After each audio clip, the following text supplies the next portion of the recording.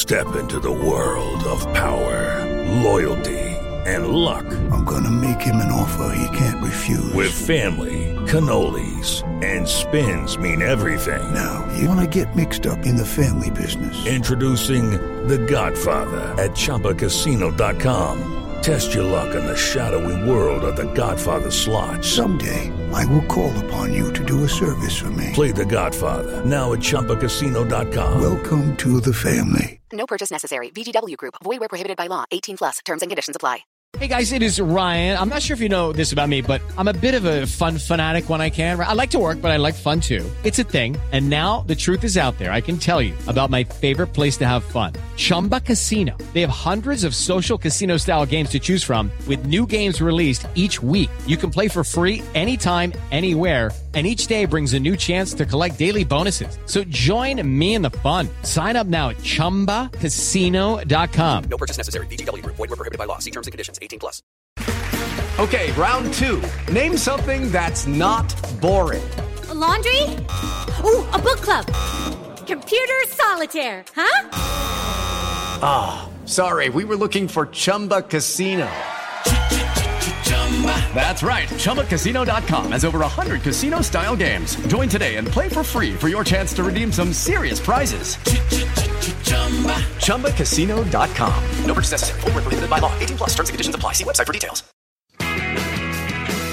A Scottish football podcast that isn't obsessed with just two teams, niche nonsense, or surprisingly brilliant. You decide. The Terrace Scottish Football Podcast. The cult Scottish football podcast now adapted into a hit TV show. Search the Terrace Scottish Football Podcast on your chosen podcast player now.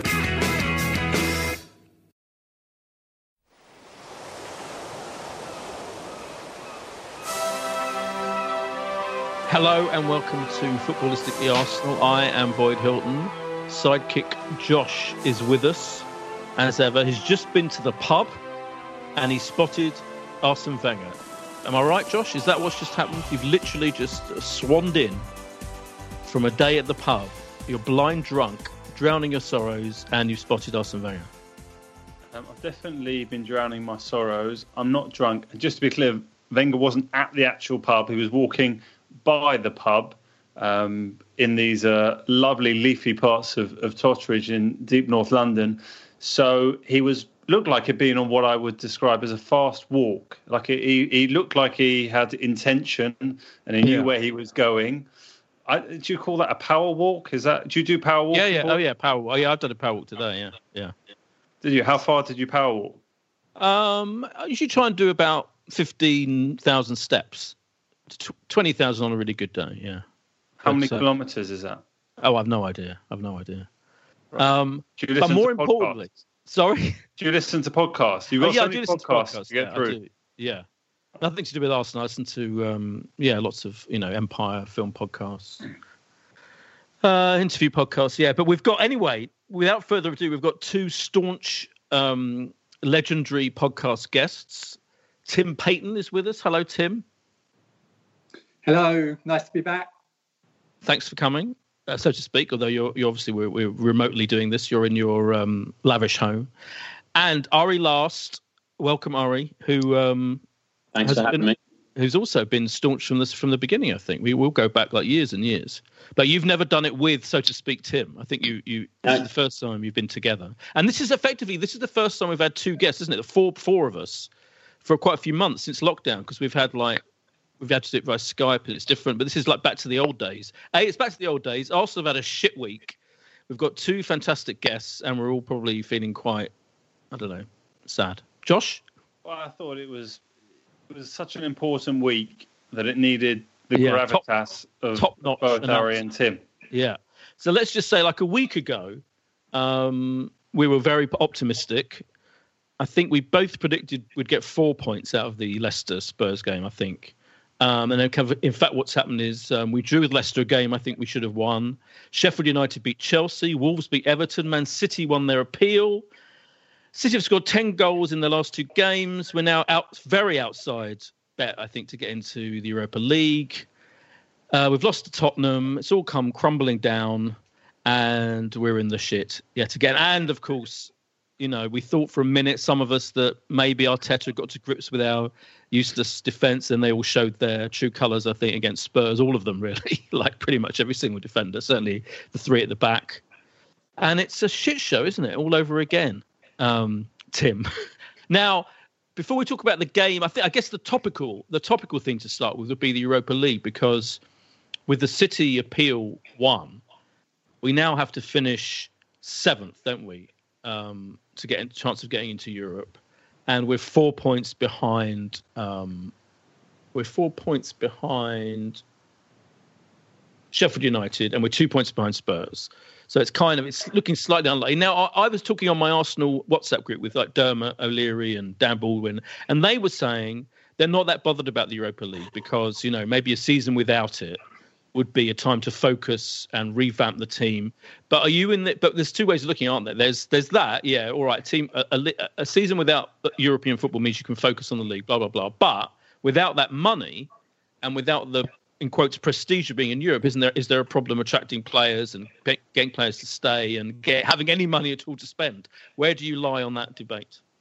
It's not really a debate, Boyd. You need it. It's another £30 million to come out of the club if you don't qualify for the Europa League, because you will lose broadcast money, you will lose a small amount of attendance money, although that might not be so much next year. It really will be a meltdown. If you think that the calculations that the AST did looking at next season were forecasting a loss of £144 million, and that was assuming Europa League qualification. So if you want to, and I've seen people say this, it would be good to have a year out of Europe altogether. Well, which further 2 or 3 players do you want to let go on top of the 4 or 5 you've got to do that anyway? And you're not signing anybody. So I really don't subscribe to the view that it's a good thing, although I do think it's probably likely now. Just to also correct you, we can qualify for the Europa League if we beat Manchester City and Chelsea or Manchester United. Now, you may have known that and just felt that there's absolutely zero chance of that happening. I did. Yeah. Sorry, I knew if we win the FA Cup, we are not going to beat Manchester City. I'm saying that now. I know we like traditionally to leave predictions to the end, but them having scored 10 goals in 2 games and now have the boost of their successful appeal, I feel like at the very least, we'll have our traditional 3-0 defeat against City, and we don't really stand a chance there. Ari, do you feel the same way about the Europa thing? Is it stupid to... Well, I didn't, but it's kind of hard to argue with that after hearing it. But I think from a financial perspective, and Tim knows much more than me about this, but yes, it's not a debate, as he said. From a purely footballing perspective, which I know is hard to look at football these days purely through that lens. No, I wouldn't I wouldn't mind not being in the Europa League. I didn't particularly enjoy it until now. I guess until you get to the semis or the finals. So from a purely football perspective or fans' perspective, for me personally, the Europa League doesn't have any gravitas. I know a few of the boys, I think Josh included, who go to a lot of the games, and I think they'll miss it greatly from that perspective. But I just wonder, all money aside, even as players, do the players even care? Does Aubameyang care about Europa League? It's all about the Champions League. But, as Tim said, if it's going to hurt our finances even more, then absolutely we need to go hell for leather. And I'm not that doom and gloom about our chances. I still think we can make it up. The teams above us have some tricky games, and we could potentially win our, even Wednesday night, I wouldn't rule out a victory. I'm actually quite optimistic after yesterday. More so going into the game, but I'm definitely not doom and gloom on what occurred. I think it was a very simple case of you can't legislate for what Kolasinac did, right? And I think there's still so many positives that I've seen in the last few weeks, and yesterday didn't really change. Yeah, I think that's a good point, Josh. Sorry, yeah, I think Ari makes a good point, which is that I saw a lot of people. I mean, obviously it's depressing and miserable that we lost to Spurs, but I felt there were lots of positives about the performance. There were and I saw a lot of people saying we were terrible, but I didn't think we were terrible. And I thought, on another day we would, if Aubameyang had scored one of his chances, which he may well have done on a normal day, then we could have won that game, and it wouldn't have been wouldn't have been feeling this way now. Obviously, it's. I feel like there's no point in being that reactive about that particular game. I didn't think it was a disastrous performance. But Josh, what did you think? No, I agree with Ari. If you look at the performances from the last week since we did our last podcast, we did more than enough to win the game against Leicester. And we'll talk maybe about the red card and the impact that had. And yesterday, we weren't brilliant, but we didn't do enough to lose that game. We should have taken the 4 points. And we'd be feeling so different if we had than just in terms of opportunity here. So I also think, and Tim mentioned this 30 million, we haven't not been in Europe since, I think, 1995, 96. So it's an incredible length of time. And it feels incredibly strange to even, conceive a season without European football. But if you were going to look back on a 30-year period and pick a season to avoid it, it's probably next year, right? We can't go as fans in the traditional sense. We've just had a new manager, maybe giving him an opportunity not to be distracted with European football could see benefits overall. So, much as I hope we beat Man City, much as I think it would be amazing if we win the FA Cup, we can't be as down and in the dumps as maybe you'd usually feel after a week like this. Josh, that can't be right.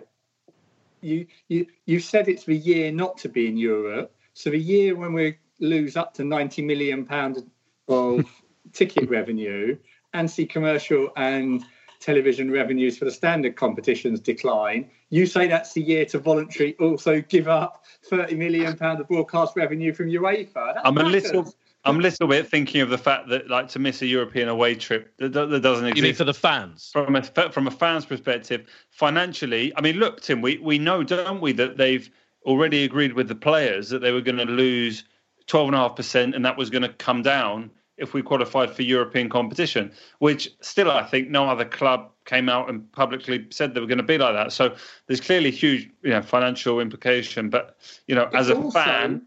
It's also, Josh, it's less chance to go to the Emirates because I've got my first call with Arsenal tomorrow as AST to do some chatting about what return might look like.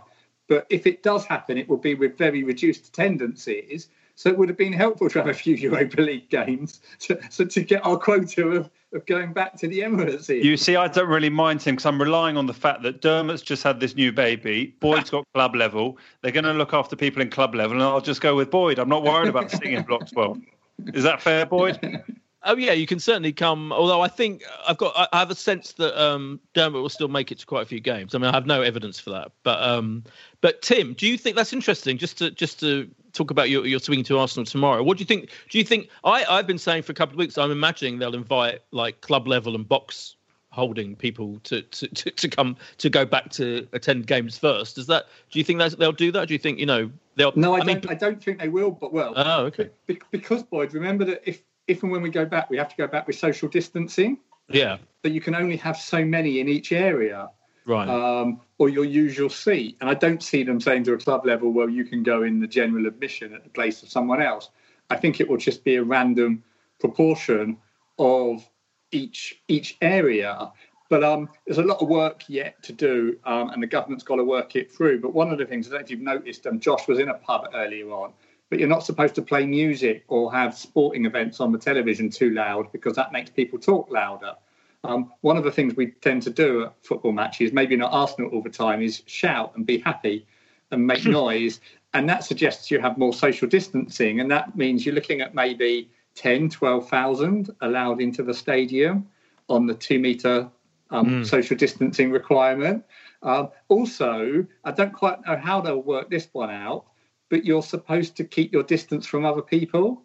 How they'll quite work out the allowed bubble or family group in the stadium, we've got to work that one through. But let's hope that some of us are back in there on, I think it's September the 12th, when Arsenal start a fresh start, full season. Do you think they'll ask for season ticket renewals anyway? Aren't Spurs doing that? Aren't Spurs asking the fans to renew their season tickets anyway? And then if they don't get back in next season, they'll at least come the season after or something like that. Do you think Arsenal will do that? Well, Spurs have asked for 20%, almost like a deposit payment or a declare that you're interested payment. Right. I think one of the reasons of talking to Arsenal tomorrow is work out how they're going to do it, because clearly it's almost inconceivable that as a season ticket holder you'll go to every game.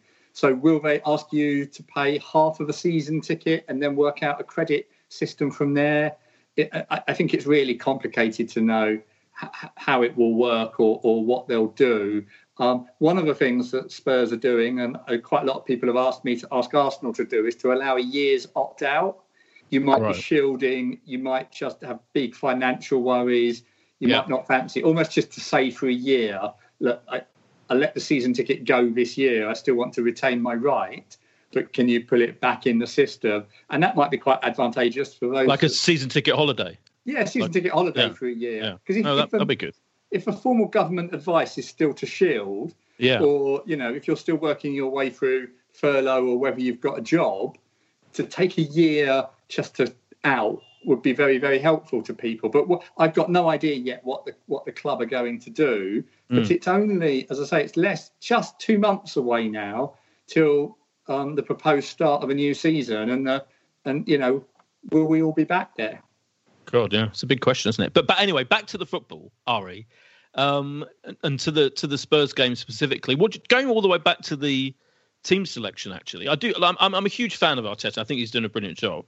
I did question not picking Xhaka. Did you? I felt like if I think Xhaka was due a rest. And look, he scored a brilliant goal at Wolves, but which was obviously his right as an 18-year-old. He was not. And I think I didn't mind that decision at all. I also didn't mind the decision to stick with the same team. Look, I think the team has been really far from spectacular, even during our good run.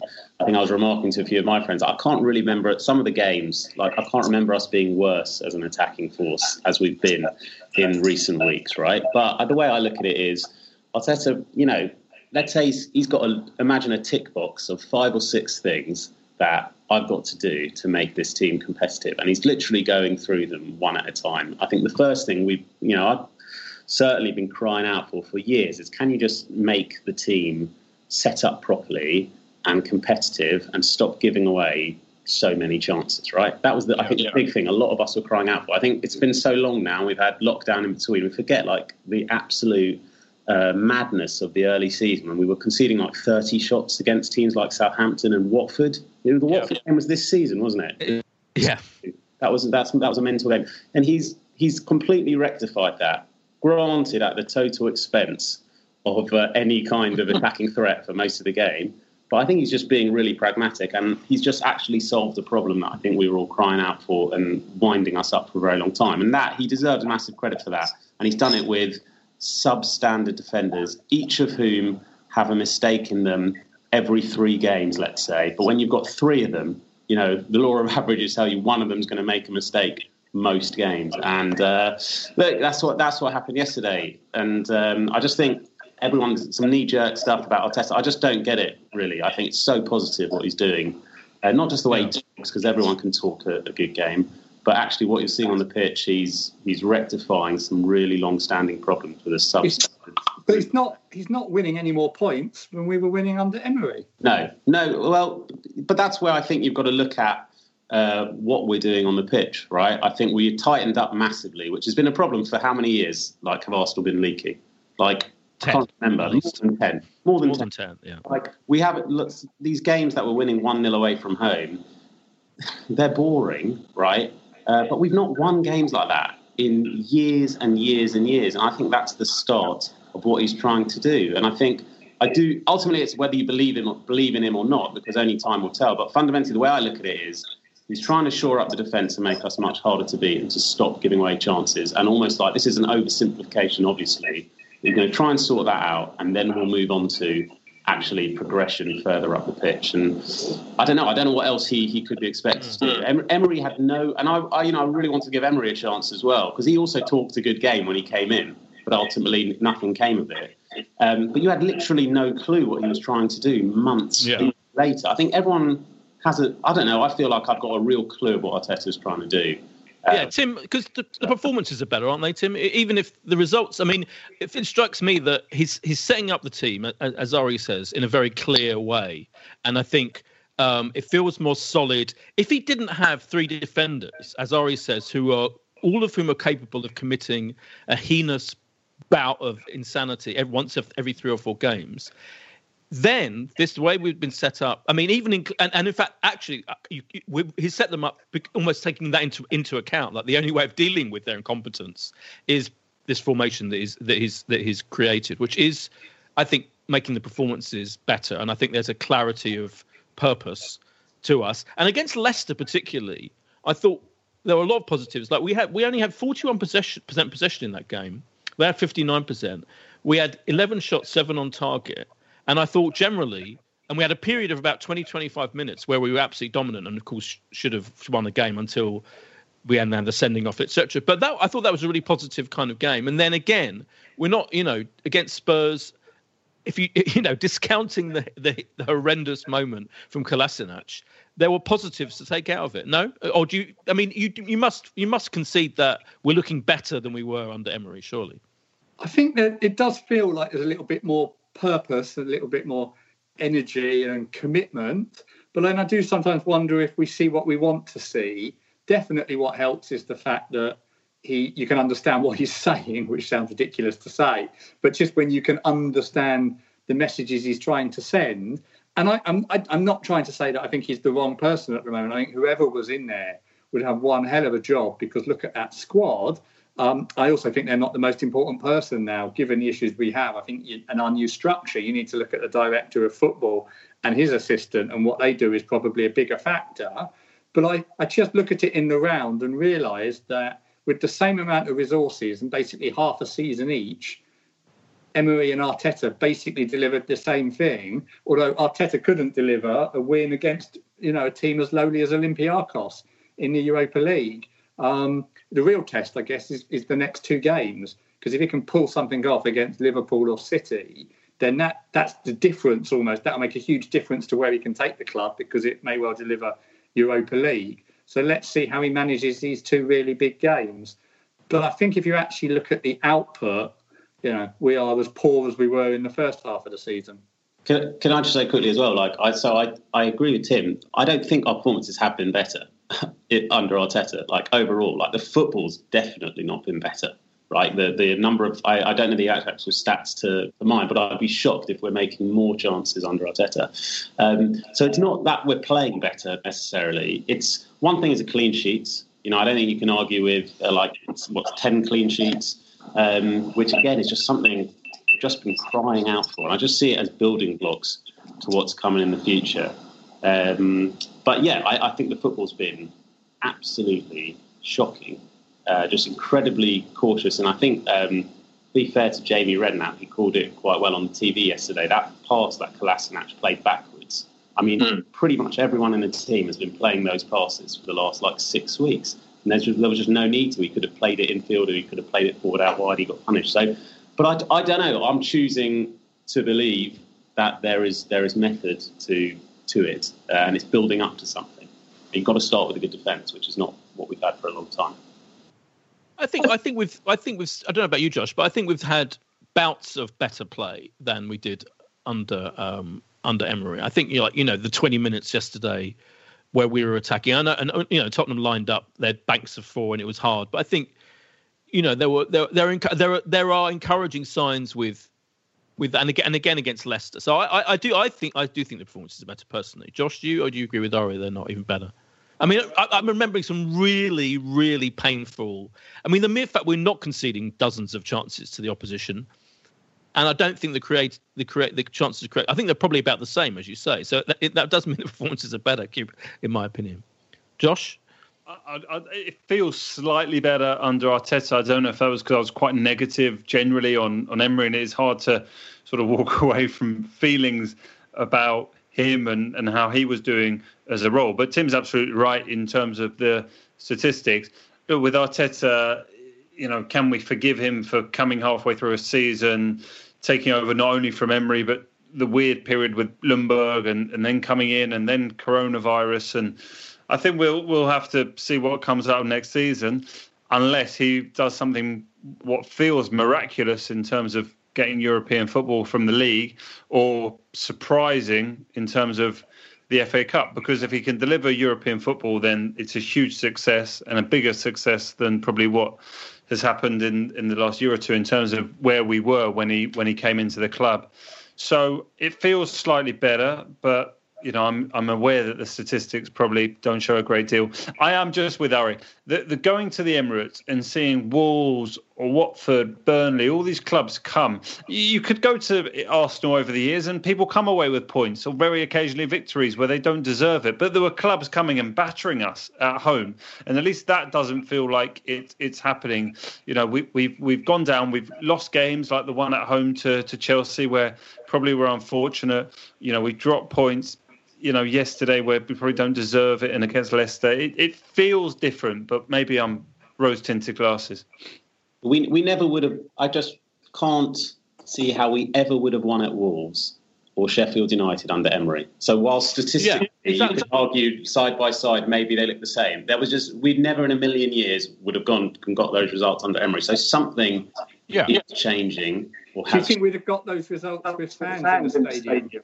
It's a really good point, because I definitely think we are. Certain players as well are enjoying not having the fans and the lower tempo. But I don't know. It could go. You can make that argument both ways. I think in the Spurs game, sorry to interrupt. I think I know what you mean about the fans, and I think in general, a lot of our players, are more relaxed, less tense.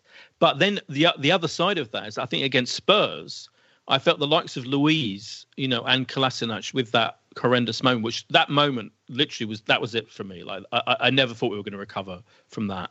I think I thought that was a relaxed, and them hugging them. I know these things are maybe slightly crass to point out, but I felt there wasn't an urgency about us mentally against Spurs. That if the crowd had been there, I don't think they would have that would have necessarily happened. I mean, who can say? But I felt like almost Luiz, I just thought was right from the start was fucking shit and just not focused, and just everything, all the things they warned us about came back to haunt us. And of course, Mustafi had his moment, that incredible moment where somehow they didn't score from like 3 errors in like 10 seconds from Mustafi.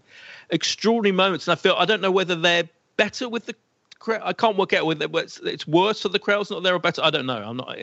But I know it's really miserable, those defenders. Well, at Tottenham away, to give Tottenham credit, their fans are usually very good in that fixture. So I think it could only really have benefited us by them not being there. I did feel that when Kolasinac played that ball, there was a bit of David Luiz thinking, I've been sent off a couple of times, particularly Chelsea away and then Man City away, and here we were against another big 6 team away, and he was like, I'm not going to make a challenge here. It wasn't his fault, though, was it? That was Kolasinac. Of course, it's not his fault. Sorry, Ari? I think people are way too quick to jump on the guy. An example that he's even mentioned, not just by you just now, Josh, but has he somehow at fault for that beautiful through ball that cut him out of the game against? He's not at fault, but you could tell there's already that piece of doubt in his mind of not being willing to put himself in a position where he's letting the team down. He'd almost rather be like, I'm not going to risk putting us down to 10 men, because then it really is, an uphill task. So I thought that was the only point. No, it's definitely not his fault. It was an extraordinary ball, and frustrating that even Martinez, who's been a shining light of the last 7 weeks, there was absolutely nothing he could do about it. It was a really smart finish. But Mustafi in the second half, there were moments where it was like, if you could have said, well, what can you do to help Tottenham? He was supplying them with assists left, right, and centre. And that moment where Kane, just had to just head it past him, and Mustafi was on the floor. Yeah, it was just eye-watering. I mean, I feel like fans get more and more excited about Saliba every week that goes past, in the hope that the new Tony Adams is a few weeks away. Tim, in the first minute, Spurs had a chance though, didn't they? That Harry Kane chance, which I felt Luiz didn't seem focused on what was happening. I felt like that was like set of my alarm bells going from the off, that we did not start that game well, and all the defenders I felt like didn't look great in the first kind of 5-10 minutes.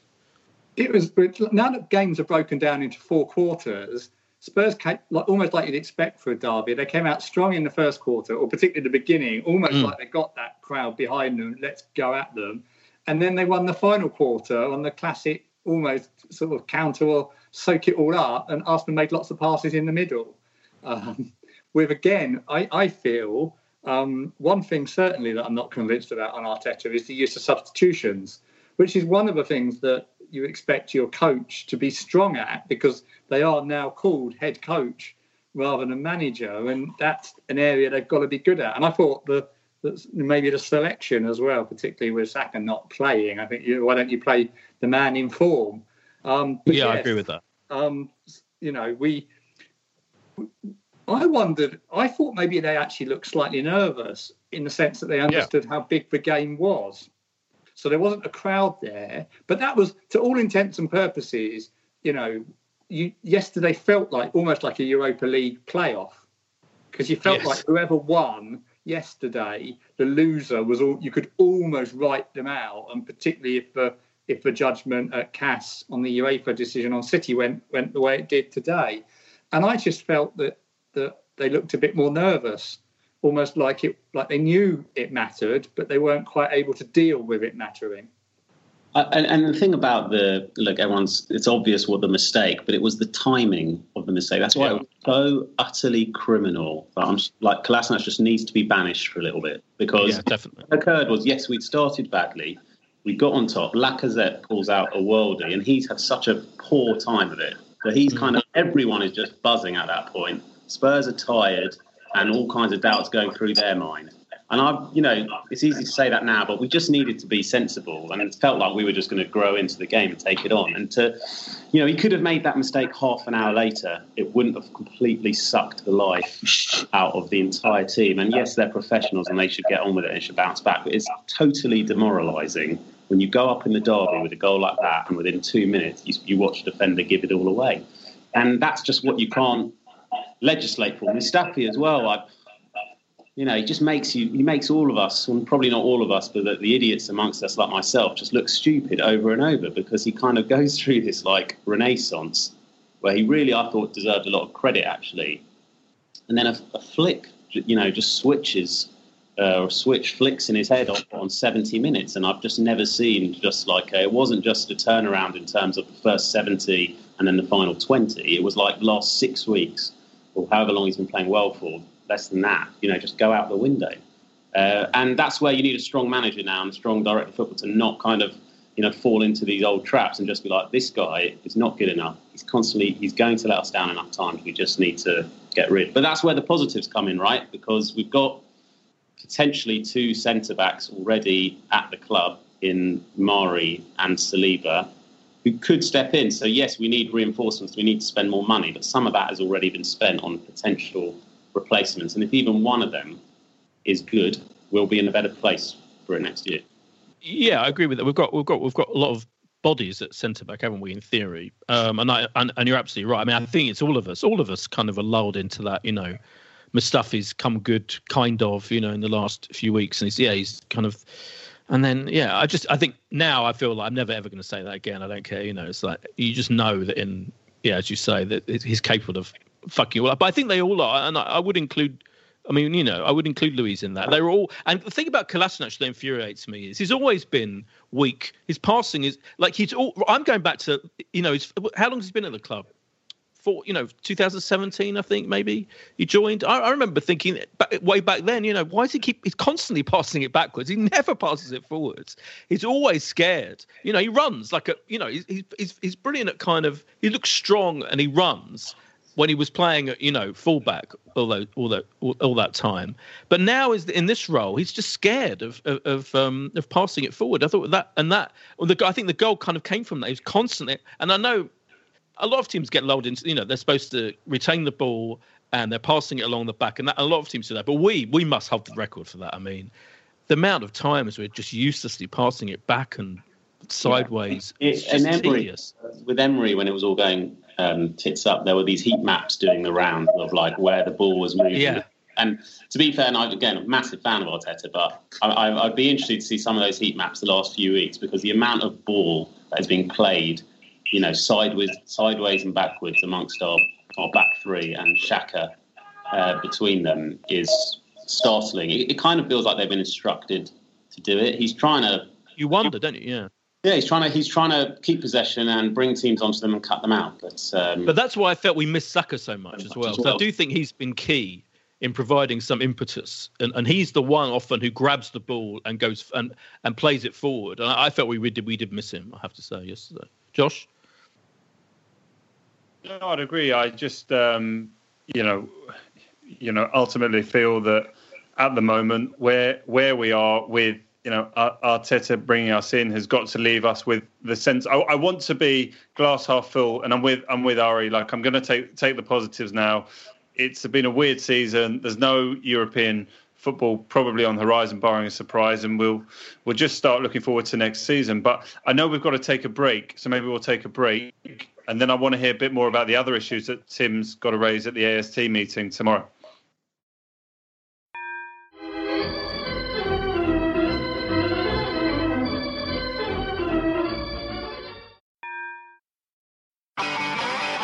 If you want an e-bike that doesn't look like it's made for the shopping precinct, something that's less Mr. Bean and more Steve McQueen, check out the range of bikes from London-based Cooler King. From dope 250-watt city bikes to Harley Bobber-inspired 750-watt beasts that can tear your face off while leaving your smile intact. Cooler Kings are made in limited numbers, yet highly affordable.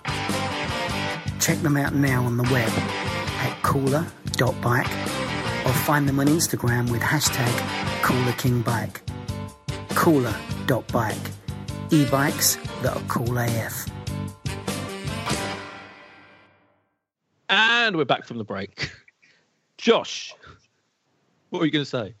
I was just wondering with Tim, with this AST meeting that you've got going on tomorrow, obviously the club are going to be talking to you about capacity at the ground and what's going to be done on that and communicating with the fans. But what else is on the agenda? What are the club communicating with you about at the moment? Well, it is a meeting about the return to fans. So it is probably we'll do a survey of the membership after that to ask people what they're thinking. Would they go? Some of the obvious questions: would you accept a mandatory face mask throughout the game, which could actually feel quite restrictive if you think how you normally behave at a game? How would you arrive at the ground? They're going to have to look at public transport issues, but most importantly, how do you do the allocation amongst season ticket holders and silvers and reds and so on? But the other big question for Arsenal, which we've posed, but we haven't had an answer yet, is what's going on with the financing? Because you might have seen this week that Arsenal paid off most of the debt that they had, not all of it, but most of the debt that they had from the building of the Emirates Stadium. Only they paid it off by taking another loan. So they swapped a loan. So before it was a loan from bondholders paying at about 6% a year, and it's now been swapped to a loan that's been taken out from Stan Kroenke, or KSE UK, his company that wholly owns Arsenal. Probably that has been done to reduce payments in the short term, but increase them in the long term. And also it will allow us to use a bit more of the cash that's on reserve. In the old days, I'll talk about the old days, but until last week, Arsenal had to keep about £35 million of cash in the club. And that was a covenant to protect the bondholders, that we'd always be able to meet the payments to them. And that will be lifted. Why is that so important? Well, we estimate that this month or next month, Arsenal will run out of cash. They won't have any money to pay the squad and the staff because the cash flow has just stopped. They haven't taken £80 million worth of season ticket money renewal and other payments from sponsors and so on over the summer. Yet they're still paying north of £20 million every month as a wage bill. So this is really important when you talk about being excited for next season. I tell you what, it's a good job we did buy Saliba. In effect, he's this summer's signings. And when people say, will Arsenal spend any money this transfer window? I say, well, yes, because they'll spend £30 million on Saliba. And people get disappointed because they factored him in last year, but we didn't actually pay the money. It was a transfer deal that was sort of set up with a loan and then make the big payment. And I bet you, we're lucky they did that, because I bet you they wouldn't be signing him now if it wasn't for the fact that they were committed to, because they haven't got a pot to piss in going forward. It is monumental, the collision that is coming of our wage bill and our commitments to buy players that we've, like, you pay almost 20 million every year towards the Pepe transfer and so on. I think we've got £100 million nearly to go out this summer of fees committed to all the players that we've bought, although we should get about 60 million in, so it's a net of about 40 million. It's going to be fascinating to watch how they do it, but my God, it's a bit scary when you look at what Arsenal need to do and they don't have the resources to do it. Didn't we not so long ago have like the biggest cash reserve out of anyone in the Premier League? Yes. And what happened to that? Well, some of it, they did actually start to spend a bit more money. We've been really big spenders over the last 2 or 3 years. We've got a bit used to it. Maybe not spent that well, but we've spent very well by two things. One, by bigger fees, but the other, we pay a wage bill that is very high for what we get. And don't forget, we've got one player, earning nearly £20 million a year. Now, what's happened to him? Now, this is when everyone says, it's just like, what has happened? Emery got loads of grief for basically like leaving him out, and a decision I was convinced came from higher up. And now Arteta's doing it. And I also think it's a decision that's come from higher up. I also think the Guendouzi decision is led by finances, not actually by the player's talent, because I think the player has got enough talent to offer things to Arsenal, but he's been identified as one of those that's got a resale value because he's young and under contract, unlike a lot of our players. So I think that a decision has been made to move him on, and then you see actions that follow from that might tie in with some good squad management, but it's all about managing this transfer window that's coming.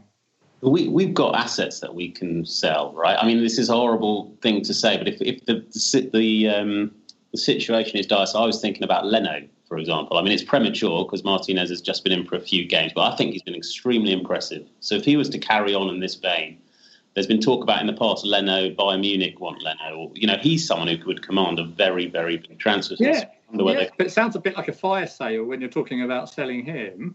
Of course, if we don't get in the Europa League, your backup goalkeeper has very few opportunities. So it might be harder to keep a good backup goalkeeper. You might feel it's worth securing value if you've got one who is over-skilled for the backup that's needed. I think that the situation we're in, you can't rule out any player going. Just on the finances, though, just going back to the not having a pot to piss in, and what is the answer then? Surely isn't the answer really that actually in the end, Kroenke just does make sure we have enough money that we need. I mean, he's still a very rich man. We're not just going to like grind to a halt and not, do you know what I mean? I don't get the sense that he's just going to kind of literally stop the club from buying anyone. And do you know what I'm saying? I think when it comes to the crunch, there's enough. He's got enough money, hasn't he, just to kind of secure our future and give us enough to be getting along with? Or is that naive of me? It's sort of naive in that Stan Kroenke has never put a penny into Arsenal. I know. And I don't think he will. What he has done is he's let the people at the club spend the money that it has, and they've spent a lot of money. They've just spent it very badly. To me, so many of the problems go back to that winter transfer window. The one where we gave Ozil 350k a week, which was a panic because we'd let Sanchez go for nothing. Yeah. We picked up Mkhitaryan on 200k a week, which was the second worst deal Arsenal have ever done. And even then, although you can see what he does, but we spent all that money on Aubameyang, an older player, when that wasn't the position in the squad where we were most suffering or needing to buy to strengthen its weaknesses. So that window, and then obviously they gamble big on Pepe. And I think on a good day we can see that maybe next year that will come to life and look worth it. But they've been spending the money, Boyd. Remember, every month nearly 25 million goes out in wages and other costs. So you times that by 4 months, and that's 100 million, and that's that cash reserve pile that you've been hearing of for the last few years gone. But we're not going to. Yeah. So what happens then? Well, what you say?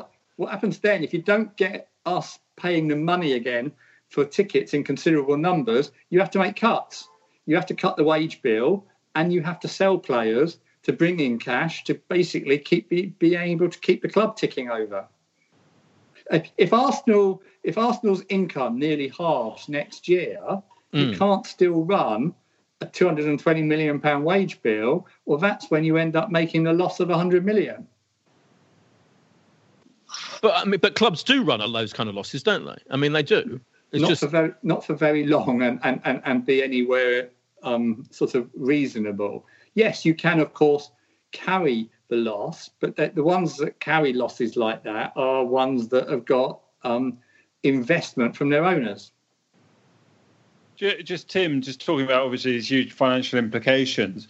So, what's your anticipation for this call tomorrow? Because getting 15,000 in a stadium is a hell of a lot better than getting zero. So, do you think the clubs are all sort of working together, hell bent as a Premier League almost, to go, well, we just have to get whatever we can in because we do need to find this money from wherever we can? Yes, there's lots of work going on in getting fans in, and it needs a lot of work because you need to think, about if you think about your visit to the stadium, you've got the security pat down. That's quite complicated in a social distancing environment. You've got to get through turnstiles, which is probably the most vulnerable bit of all, because everybody touches the turnstiles. But when you queue to get in, if you have a 2-metre social distancing queue, you'll be joining the queue outside Finsbury Park or be going back up into Upper Street. Then you've got the fact that an awful lot of people, but at Arsenal, 40% of the ticket revenue comes from 15% of the seats, which is where Boyd is, and others. But how much people will feel that experience is worth it if you can't have food and drink there, or there's a very, reduced serving of food and drink. And so on. And then you've got the issue of toilets and, as I said, getting people in and out of the ground, who goes in together. It's going to be really difficult. But yes, Josh, Arsenal, if Arsenal can get a third in over the season, that's only 60 million lost from gate receipts, not 90 million. So they will be doing all that they can. But the broadcasters are paying less. The sponsors are paying less. Even on a best case scenario, I think Arsenal lose £100 million next year. Woohoo! Big times ahead. God, it's going to be the only club. And yet still, Tim, the only club that on their business model are more in the shit than Arsenal are Spurs. That's brilliant. But it's weird, isn't it, though? Because I still see us linked with players. Like, I still see transfers. We're still linked with Thomas Partey. You know why that works, Boyd. You're in the business. That's called clickbait. That's called making you excited. Yeah. I honestly, I wouldn't be surprised if I bet we sign a couple of players. Boyd, we will sign players, but they will be swaps or they will be free transfers. Willian from Chelsea, anybody? Oh, fuck off, Willian. Sorry, that's not you. The whole idea of Willian from Chelsea seems. But Boyd, I think there'll be more rotation of players at Arsenal. Well, particularly going out, which you might say isn't as exciting, although it might be depending on who it is. But I think you'll see plenty of activity. I just don't think you'll see big transfer fees attached to it. I know this is a subject we talk about every single week, but what the fuck do we do about Ozil? I mean, it is preposterous, isn't it? 350k a week. Can we not cut a deal with him? Is that unrealistic? Yes. So if he's owed 20 million next year, will he not? Will the fucker not take like 10 million to go away? I think that's probably what they're trying to push him to. And as crazy as it sounds, but if you pay him 200k a week to go away but be allowed to sign somewhere else or do what he wants, then you actually have to say that's a saving of 150k a week rather than see the negative of it not being paid. Surely it something like that has to happen. So you mean he goes out on loan or something to another club? Well, it's almost the same thing, Boyd. But at the moment, we've got 50 weeks left of paying him 350k a week. If you can reduce that to 200k a week, I know 200k a week for a player that doesn't play for you is ridiculous, but it's not as ridiculous as a player that's costing 350k a week. We're just something around the squad every day. I mean, these guys are, they're in a place of work. Any place of work you go in every day, you've got some like spectre of some moody git, miserable, who's probably mates with some of the players. It's just, money. There's a money saving here reason to just turf him out.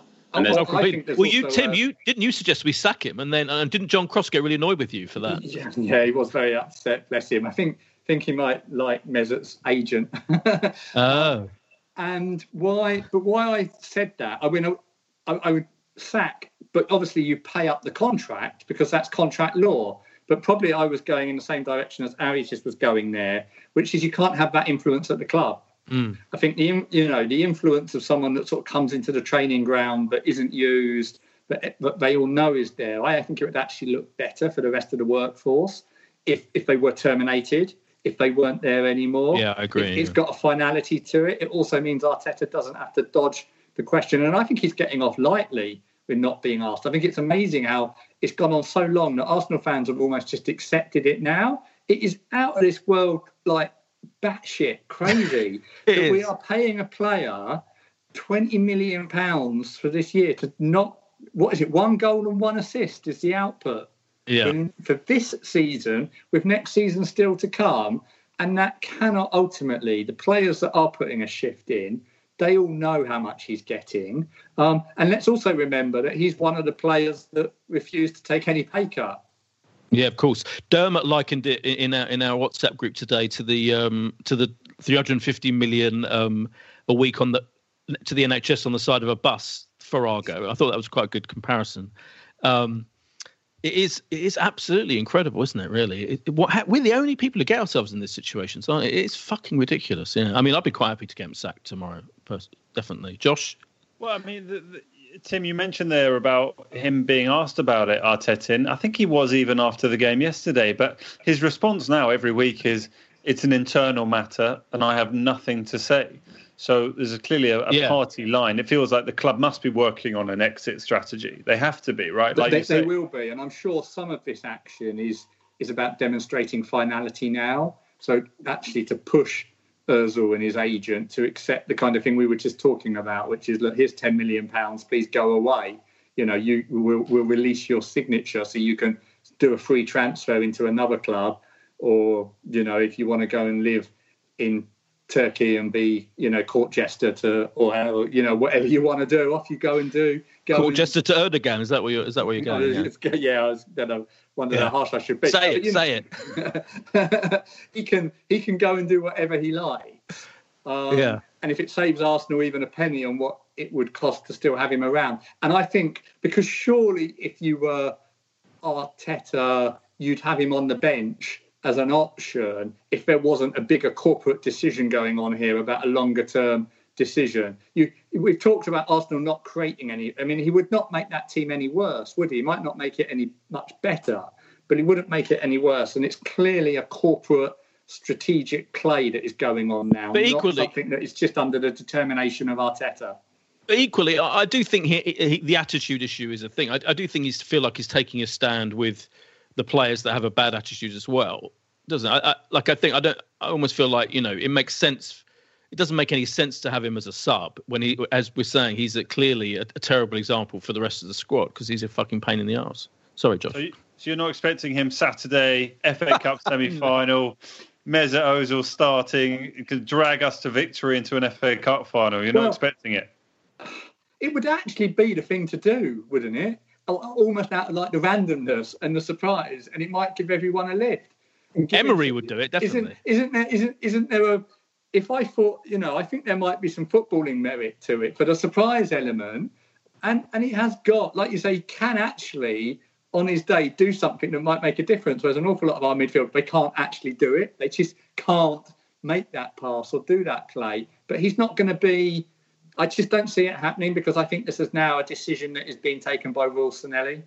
He's got a sore back as well, to be fair. Oh, yeah, the sore back, yeah. Who keeps writing that on Arsenal? The sorest of backs. They need to go. Yeah, I like the fact that Arteta doesn't talk about the fucking sore back. That's just the like the social media and the club going on about the fucking sore back. Yeah, it's painful. Can I just mention Ceballos though as a positive? I do feel like he has got better and better, hasn't he? Since the lockdown and everything. Since we don't want him to be. Don't talk him up too much. We won't be able to afford the fee. Oh God, I know. It's not worth 25 million. If he's going to cost 25 million, I wouldn't spend 20. He has been excellent, actually. But you know, Tim's point earlier, it struck me yesterday that is he just massively benefiting from these low tempo games? I mean, there were points yesterday where in the midfield it was walking pace, and he looks great. And I thought he was exceptional against Leicester as well. I mean, he's been great. But I do wonder, is it a coincidence? The tempo of these games has completely dropped off. He's getting more time, and he's a lovely player. But if we can get him on the loan extension, great. If it's going to be 25 million, personally, I wouldn't pay it.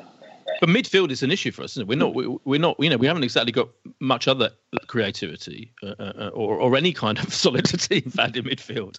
I guess Torreira's to come. I guess Torreira will play in the cup. Well, we're not going to buy anyone by the sound of it, but that's where I think the problems. Again, one reason for optimism is it feels like a very simple, relatively on the pitch anyway, a simple fix. The centre backs are horrendous. The centre midfield is pretty much equally woeful in terms of just creativity. So wing backs were in a good spot, keepers were in a good spot, forwards, and we got Martinelli and Saka coming through, two very exciting youngsters. So it just, I don't know. I think we need three players between the centre backs and centre mid. Yeah.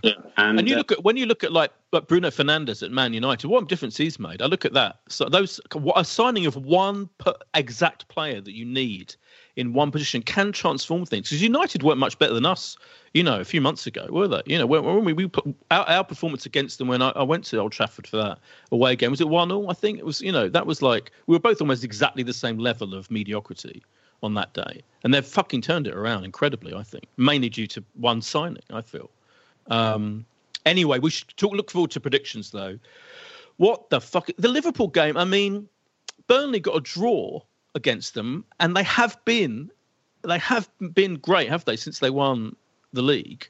So I feel that I think anything could happen in this Liverpool game. Personally, I don't know what to put it. Tim, what's your feeling about it? I agree with you. It's really, really hard to call. I mean, they've clearly got like a little bit of a sort of post-winning it all gone a little bit flat, or they're all a bit drunk and not quite there. I don't think they've been great since we've come back. But I just fear that maybe now that's far enough, they've proved that enough, and playing Arsenal is a chance to kind of demonstrate some authority. So that's the bit that worries me. But you can see everything from a 3-0 win, because Liverpool just aren't on it, and we play quite well, to a 3-0 loss, can't you? But I think there's more chance than most people think, because Liverpool we might well not show up. They're already on the beach. So I'm going to nail you down to a prediction. Well, having said all that, then I think it will be 1-1. Okay, Ari. Yeah, I think we'll play well. We'll show up, because we've in Arteta's who's he played big teams. Chelsea twice we showed up, and really unfortunately lose at home. United at home we showed up. City for the first 45 until Luis stepped in. I thought we showed up as well, right? So I think we will show up. I also think 1-0.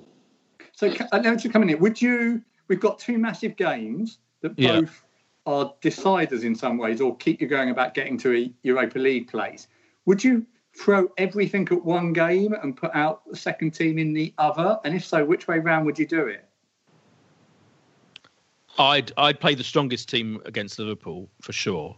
Because you just think against City. I mean, there's no way we're beating City. I don't know. But Boyd, you've got to look at this realistically. Like Liverpool are still Liverpool. I'm maybe Liverpool are still pessimistic. Liverpool. That's definitely. I don't think we. I mean, at best, we're taking a point. I think, sadly, and if we take a point, clearly now we probably all think we need 9 points. If we're going to get into Europe from the league, it's going to have to pretty much be 9 points. Maybe conceivably 7 somehow does it if results really go with us. But we have done it in the Cup, Boyd. We have beaten a far not superior. Not against City. Well, we did beat City in a semi-final. I know it's obviously going back a couple of years. Was it 2017 we beat them in the semi-final? I think maybe 2018. Look, we have done it. We have beaten a probably slightly superior Chelsea side in a one-off final. I would just be having to, if you are prioritising, for me, you've got to look where is a bigger opportunity right now of getting into Europe, and I think that is going to be through the FA Cup. He could freshen up the team without making it any worse, right? He could put Holding, Socrates can come in, Cedric can come in, Torreira can come in, and I wouldn't say we got any less chance with those guys playing on Wednesday night. Yeah, that's a good point. That's a good point. What was your prediction, Josh, of the Liverpool game then? I think we'll probably lose 2-1, but put in a reasonable performance. Are we predicting the Man City game yet, or not yet? I'm getting to that in a minute. You think we're going to win? No, I don't. I think we'll get 2-2 against Liverpool. But I do think. If you look at the game, this kind of whole section of the league, which is this bunched up kind of, this Europa League places, like they're all like it's really bunched up. Like Chelsea playing Wolves, Sheffield United playing Everton. I'm looking at the fixtures coming up. Leicester, Sheffield got to play Leicester. Burnley play Wolves. There's all the teams are kind of in that area playing each other. Apart from us, really, we've got our kind of fixtures. Yeah, but we've got to play two teams fighting for their lives. I know, but Watford at home, I'm fairly confident of that one. I don't know. Anyway. Well, I mean, you talk about fighting for their lives. I mean, it could be that, if results go a certain way, that Villa are down by the time we play. That could be. And then obviously that would leave, Watford quite plausibly. Yeah. Also, so we could have actually 3 games against teams that have nothing to play for, but it could go completely the other way. What's definitely the case is our rivals all have quite difficult games against teams that all have something to play for. Yeah. That's what I'm saying. Whereas ours is slightly more, I don't know, could go either way. But anyway, so I think we're going to get 2-2 against Liverpool. And then the cup game, yes, Josh. No, I just wanted to interject, Boyd. Have you been doing these Zooms where you're watching? You said you were going to watch with friends on Zoom. We did the first one. We only did one really because now Dermot's got a baby now. So the baby's. He sent us a lovely picture of the baby, in the background of the Spurs game, and the baby. Let's just say the baby was paying about as much attention as our defenders were to Spurs. But. The Man City game, I'm kicking off with the 3-0 defeat, with the traditional 3-0 defeat. Ari, what do you think is going to happen in the cup game against City? I think we'll show up. I think we'll lose 2-1. Tim? I think we're going to throw everything at the Liverpool game because it is still the more likely route and for lots of reasons. So I think they'll throw everything at that. I think they're a squad now that's running on gas, because of having the extra games and, actually not being able to rotate in certain key positions and players coming back. So I think having thrown everything at Liverpool and there still being a small chance, which I think there will be in the league, I think they'll go into City and probably get taken down 3-0, 3-1, a bit like you. I just don't... There's too much of a gap added to the fact that all the nervous energy is going to be spent on Wednesday night. Yeah. Josh? We're going to win the semi-final, boys. Whoa! I really crazy believe mofo. No, I believe they could do it. I think there's one result left in this club this season. I really believe it. I think, there have been glimpses there. We need to put a perfect 90 minutes together. We haven't really done that, but we have had, chunks of games. And if we could just do it, I think, take it to extra time, get lucky. Let's call it Arsenal on penalties. Wow. Bold. I like the boldness, Josh. Very good. And thanks to everyone for being bold as well. Ari, as ever, it's been great. Tim, good luck with the chat tomorrow, the phone call to Arsenal. Hope you come away. You must tweet about what happens. Like basically, if you have to give, if the club's going to go down and in flames, then you must let us know in advance. That's all I ask. Will you be there first game back, Boyd? I mean, if they invite me, I'll be there, of course, yeah. But, I mean, I think, the problem I have is getting there. I don't want to be in that fucking Arsenal tube with, hundreds of people in that, that's how I get there. I don't have a car or anything. I'd have to walk. How far would it be to walk? Well, I'm in SE1. I'm a power walker, yeah. I mean, it will probably take me a couple of hours, but I suppose I could do it, yeah. You just opened the podcast by saying you're virtually... I am a power walker, elite training for walking. It would be a breeze. Yeah, that's true. Boyd, before we go, a lot of people would have seen the trailer for All or Nothing for Tottenham Hotspur for next year. Have you decided if you're going to accept their invitation to go and see behind the scenes? Do you know what? I've yet to reverse my decision, so I need to speak to their publicity people. Yeah, but I need to do my reverse ferret to go and see them. Yeah, But considering how funny it is that Mourinho's clearly pissed off about the whole situation, that makes me feel even more that I should probably go to that press day. Yeah. I think you should go. Thank you very much. It's been brilliant. We'll be back next week and we'll see whether Josh's crazy mofo prediction comes true. Bye. Wasn't that a great podcast? Now, if you've got 90 seconds spare in your day, come and listen to ours. It's called What Has He Said Now? And is available wherever you got this podcast. You're going to lose a number of people to the flu. This is a Playback Media production. To listen to all our football podcasts, visit playbackmedia.co.uk. Sports Social Podcast Network. Step into the world of power, loyalty, and luck. I'm going to make him an offer he can't refuse. With family, cannolis, and spins mean everything. Now, you want to get mixed up in the family business. Introducing The Godfather at ChumbaCasino.com. Test your luck in the shadowy world of The Godfather slot. Someday, I will call upon you to do a service for me. Play The Godfather now at ChumbaCasino.com. Welcome to the family. No purchase necessary. VGW Group. Void where prohibited by law. 18+. Terms and conditions apply.